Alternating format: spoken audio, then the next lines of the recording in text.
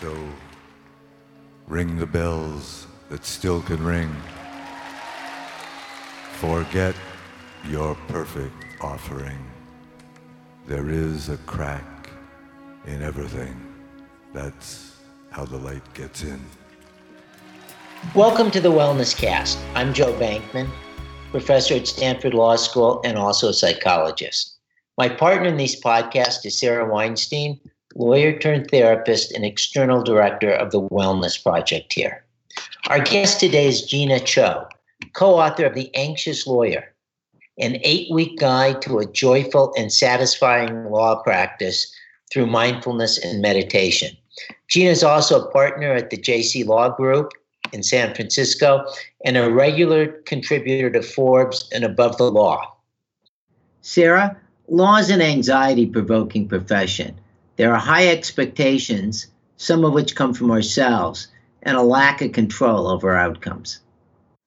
I was just reflecting on that this morning after a session with a big law associate, how at every turn there are opportunities for anxiety, and I remember them myself. So it's not really if something's going to make you anxious, it's how are you going to deal with it.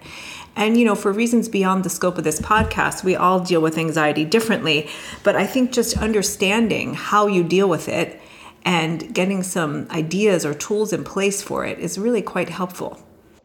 Our guest today is a lawyer, and she's really written a how-to book to help us deal with anxiety. Gina, welcome to the podcast. Thank you so much, Joe and Sarah, for having me.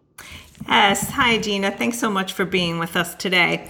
So one of our goals for the podcast is to normalize the difficult emotions we all experience. And to make that real, we usually begin by asking our guests to share a hard moment. But what I think would be useful this time is for you just to give us your story about how you came to embrace mindfulness and meditation and to write The Anxious Lawyer. Sure. So I've been practicing law since 2003, and anxiety has always been a big part of my life. But I kind of knew that I sort of hit a wall where I would get up in the morning and do probably what most of us do, just look at my calendar and I would just feel that sense of anxiety rising, and it would just be debilitating. What did the anxiety feel like physically? I can feel my heart starting to race. My stomach would get tied into knots. Sometimes I would almost feel like I was going to throw up. My palms would get sweaty. It's that sense of dread of not wanting to face the day, not wanting to do the things that were being asked of me. Was there an acute event or some other occurrence that made you want to change or seek help? There were probably several moments, but one that definitely comes to mind is I was doing a presentation at a local bar association there, and I was responsible for inviting all the bankruptcy judges and trustees. And my only job for the day was actually to just get up and introduce all the speakers. But the morning had just gone terribly. Like, I arrived at the bar association, there was no coffee, there was no breakfast. Judges are coming up to me, asking me if there's coffee. And and again, I can just sense that anxiety rising as though it was sort of a personal failure that I didn't have coffee available. So I got up to introduce the speaker. And, I went down and I said, Judge so-and-so, Judge so-and-so. And then I got to the third speaker and I could not remember her name. She's someone I've been in front of, probably 100 times, and I just could not remember her name. And I remember I started to sweat. And then, of course, that just makes the anxiety worse because you think, oh, my gosh, now everyone can tell I'm sweating. And I can feel myself sweating through my undershirt and also my jacket, my suit jacket that I had on. And I remember just feeling like I wish there was a hole that would open up so I can just jump into it. And finally, I looked at my notes, and luckily I had written down the person's name. And then I just read everything as quickly as possible and got off the stage. And it took me just days or weeks, and I couldn't let that experience go. I remember just feeling like such a failure. And I thought, this might be a good reason to maybe, think about getting help so that I don't have panic attacks. I mean, that was such a terrifying experience. Oh, Gina, that does sound like a very difficult moment, and I so appreciate the openness with which you shared it. And it made me think of a very important paragraph in your book, actually on page 1 in the introduction, where you say that when you went around and spoke with lawyers who were suffering from anxiety and depression, what they all said was that the worst part was the isolation they felt, thinking that they were the only ones facing these challenging emotions. I was very happy to read that in your book because it's consistent with what I find in my private practice, and it's what led me actually to want to include a hard moment at the beginning of our podcast. So what did you do to get help? What was your first step? Yeah, so I started to notice that anxiety was just sort of becoming a bigger and bigger part of my life. And then my boyfriend at the time decided this would be a great time for us to get married. So I was planning the wedding. And as we were getting closer to the wedding, I started to notice that I was losing hair, like clumps of hair. And then I went to a doctor. He ran like a bunch of tests and he goes, "Oh, Gina, there's nothing physically wrong with you. This is all in your head." And he went to prescribe me a bunch of medication. And around the same time, I was having lunch with a friend of mine who's a psychotherapist. And she's like, I think you might have an anxiety disorder. Like, why don't you go and check out this clinic at Stanford? And so in my insomnia-filled night one day at like 3 a.m., I went and looked at the website and there was like an intake form that you can fill out.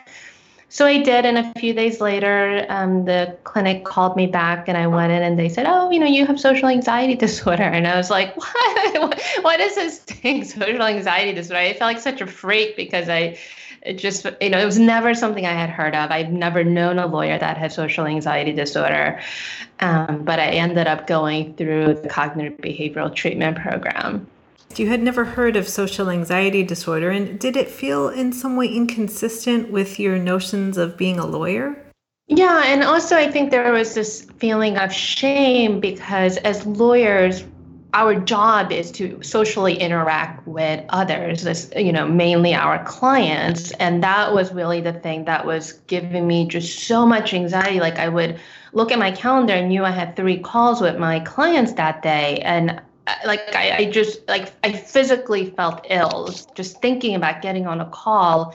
And it didn't matter that the content of the call would be like nothing unpleasant, like that really didn't have much to do with that. But of course, if it was a call that I was dreading, like an opposing counsel who I knew I was going to have a very contentious call with, like a lot of times I would just say, like, "I'm not feeling well, we need to reschedule this call." But inevitably, like at some point, you have to get on the phone with these people, So yeah, it was like this really awful, challenging period of my life.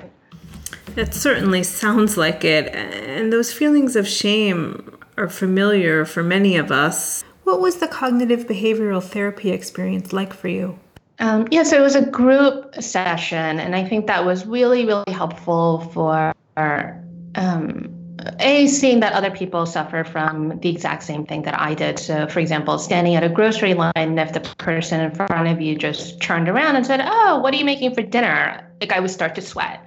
And just recognizing like, oh, that thing that I thought was just made me a complete freak for experiencing isn't unique to me. And so I think it really helped to normalize all of my experiences, which then created a space where I can bring acceptance to it. And there's just so much about learning about how the body reacts to different stimulus, and also recognizing that the physical experience of anxiety can only last for a couple minutes, but what happens is we keep feeding that loop, right? We keep feeding that physical sensation of anxiety by like adding additional negative, unhelpful thoughts to it. And so really learning all the different thinking errors and recognizing like, oh my gosh, everyone in the room is laughing at me because they can tell that I'm sweating. Well, that has a lot of assumptions and thinking errors built into that statement. So being able to actually break down that statement and recognizing like, oh, I'm doing mind reading, or I'm catastrophizing, or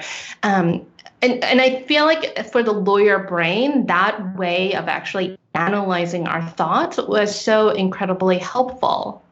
Gina, having gone through treatment and figuring out what works for you, you've written a book.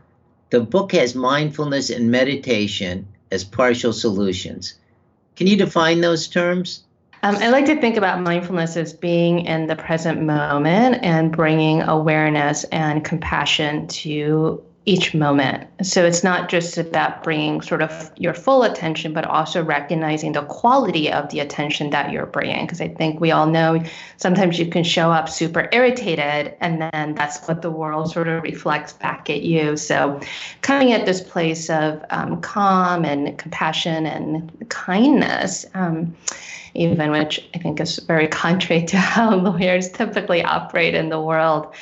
And then for meditation, I just think about it as mental training. If you are an athlete, you would train your body for optimal performance, and meditation essentially does the same thing for the mind.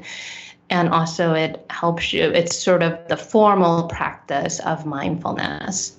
Just can you say a little bit about how meditating and practicing mindfulness will help lawyers? Yeah, I think for me, the most sort of profound moment was just recognizing that this constant feeling like I was failing.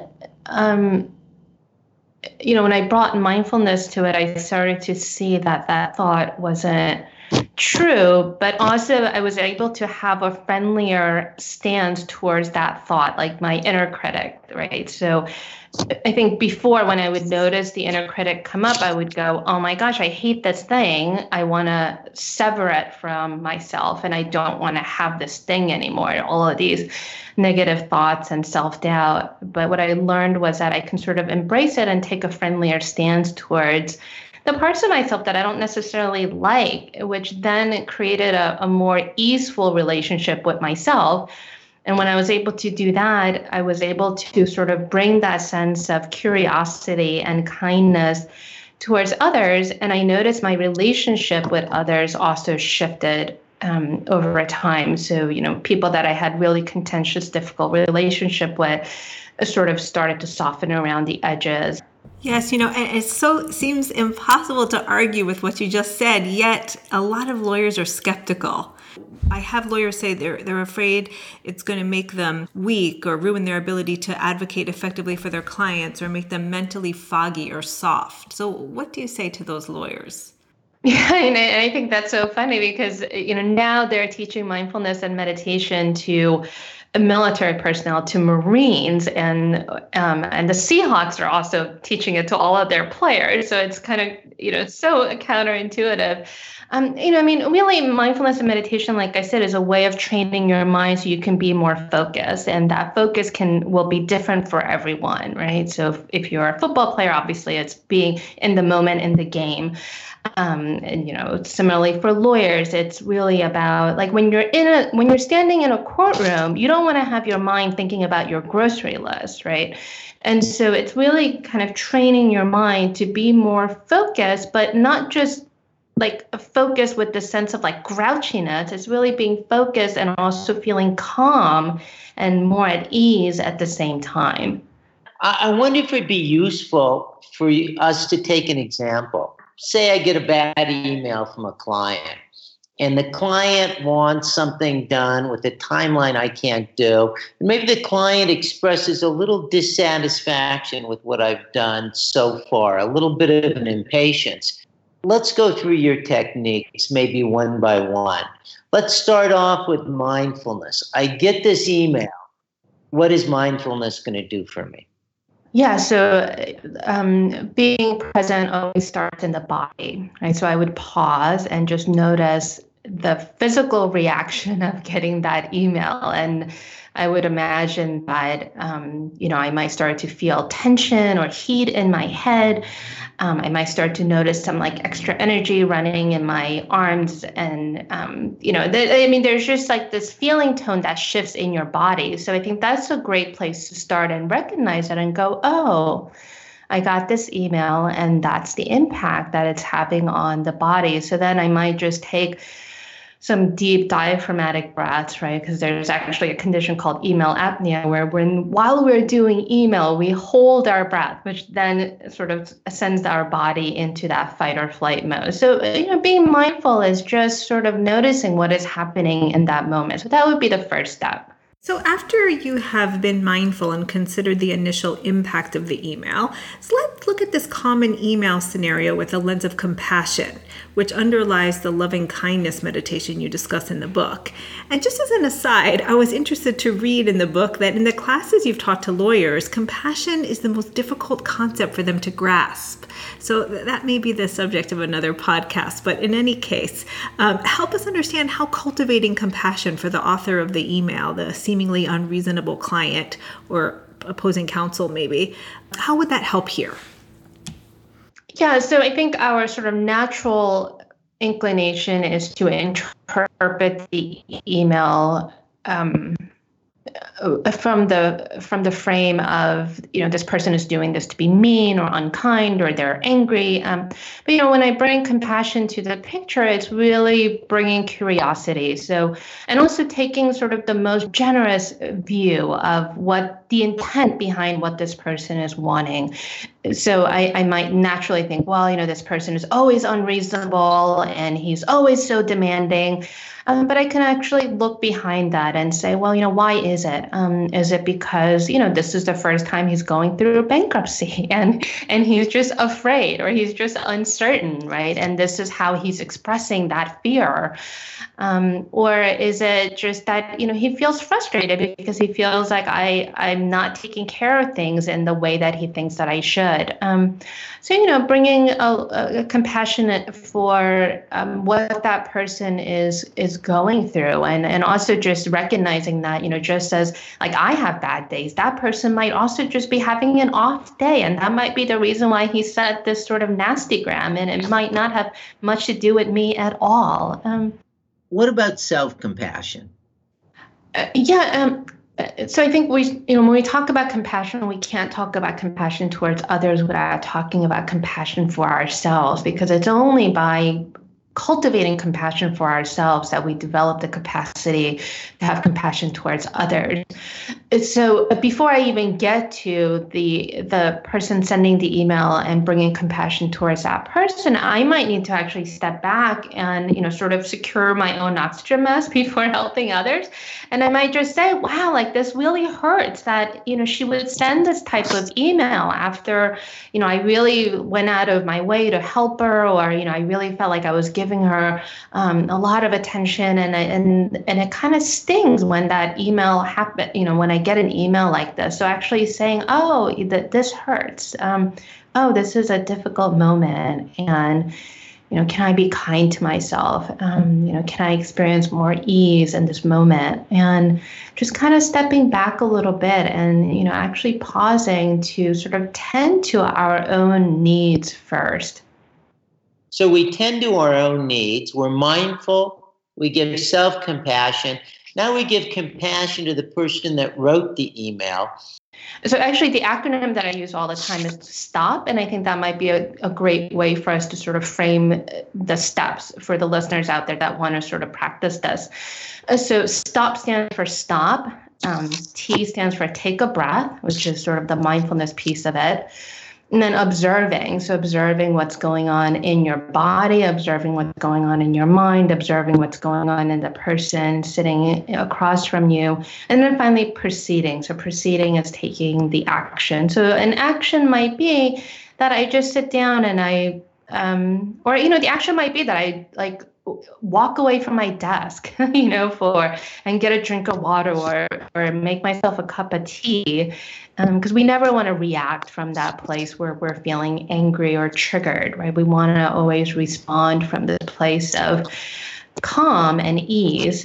Yeah, I really liked the part of your book where you said, when you were talking about compassion, where you, with an opposing counsel, just to think in your mind, just like me, and then to fill in the blank.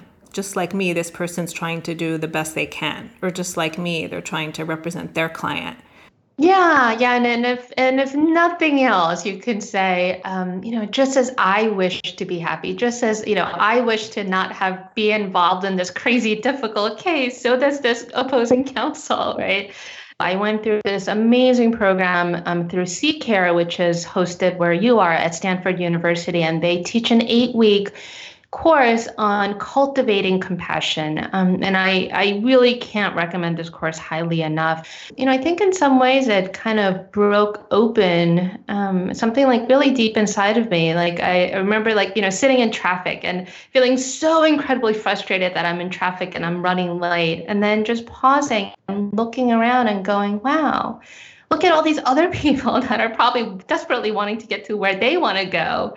And I was like, oh, just as I wish to get to my final destination as quickly as possible, or just as I wish not to be stuck in traffic, I also wish for these people to not be stuck in traffic with me. That phrase, just like me, is something that was often repeated in that course. And just that, and I think that's such a helpful tool to sort of carry around with you and saying, just like me, what's the common denominator that we're both experiencing in this moment? It seems that the consequences of understanding that type of interdependence really could only lead to enhanced feelings of compassion and self-compassion. So that makes a lot of sense. And certainly with opposing counsel, but also in our personal relationships. I think sometimes we can slip into a type of dualistic thinking where we think that one side against the other, but the reality is often very different, where there's more of a connection and a shared similarity. Even in situations where there's great difficulty, there often is an overlap of vulnerability or similar challenges. Yeah. The genius of that "just like me" phrase is what it does for the person who says it. It takes away our anger. Yeah, definitely. And I think the compassion practice was really also helpful for me in those situations where I felt like there was nothing I can do. So, for example, like a client would come in and they would tell me that they have to file for bankruptcy because their daughter died, and they literally went into debt and liquidated all of their assets to try to keep their daughter alive. And obviously I can help them out of the debt, but the thing that I can never help them with is their emotional, the trauma, the pain, right? I can never bring their daughter back. And I remember just feeling so helpless, because what they were deeply desiring, obviously, is to have their daughter back, and getting them out of debt almost seems so insignificant in the face of this incredible pain that they were going through. And I would just sit there as they're crying and just, and do that practice of just saying wow, I wish for these people to heal and find happiness and to get through this experience. What I'm taking out of this is the mindfulness, the self-compassion, and the compassion. I think that's a terrific set of techniques to deal with difficult events on a day-to-day basis. And Gina, I think the way that you've done it by sharing your own vulnerability and some of the events that did not go so well for you, that even makes it more effective. I think it's, often we connect with people through what has gone wrong for us in our life, not always where we've succeeded. So I really appreciated the way that you've written the book. Typically, we like to sign off on our podcast by asking our guests to share a wellness practice they use in their own life. But because we've spent this time hearing from Gina how she uses mindfulness and meditation, she has kindly offered to guide us in a loving kindness meditation on the podcast. We're going to publish that as a separate episode, so please tune in after this interview and you will find a 10-minute meditation led by Gina. But before we end, I just want to check in, Joe, about our technique from last time by Professor Ron Tyler at Stanford. He said that at the end of every day, his favorite wellness technique is to write down 3 things that went well, why they went well, how he felt at the time, and how he feels now when he's reflecting on them. I know you said you use a variant of this 3 good things with your client. Did you try it out for yourself, Joe? I did use it, and I found it really effective. I work with some terrific people in a lab on digital mental health, but I'm so busy when I work with them that I can't really appreciate them. I used Ron's technique at night to focus on just how impressive and public-spirited my coworkers are. I felt inspired. For me, the 3 good things and the gratitude journal, these are not techniques that have resonated with me particularly in the past, but I know there's a lot of research behind it, so I was actually quite interested to see how it would feel. And I agree, I found it very moving. I didn't write about anything extraordinary. What was helpful for me was just to really see the beauty actually in the ordinary of my life. I've been processing some very deep feelings of loss the last couple of months, and it's been a pretty challenging time. So just to reflect on things, what I wrote about were things like I had a wonderful afternoon with my son after school. I had lunch with my mom on a Wednesday, which we do every week. I had some client sessions that went particularly well and felt connected. I had coffee at my favorite coffee shop, which is definitely a highlight for me. So just to see how having these ordinary things every day adds this just sort of beautiful structure to my life. That reflecting on that actually was much more valuable than I anticipated. So thumbs up to Ron's reflections. Gina, thank you so much for being on the show. Thank you so much, Joe and Sarah, for having me. It was such a pleasure, Gina. Several people have asked me, when are you going to interview Gina Cho? And, we actually had you slated, I think, for late July to be our August podcast, but we had some technical difficulties. So I'm very glad we finally made it happen. Thank you so much. Please listen to Gina's guided meditation published today as a separate episode. And for those interested in accessing the other resources from the podcast, including how to find Gina's book, The Anxious Lawyer, please see our website at www.law.stanford.edu/wellness project. Thanks so much for listening, and please tune in again next time for another episode of the Wellness Cast.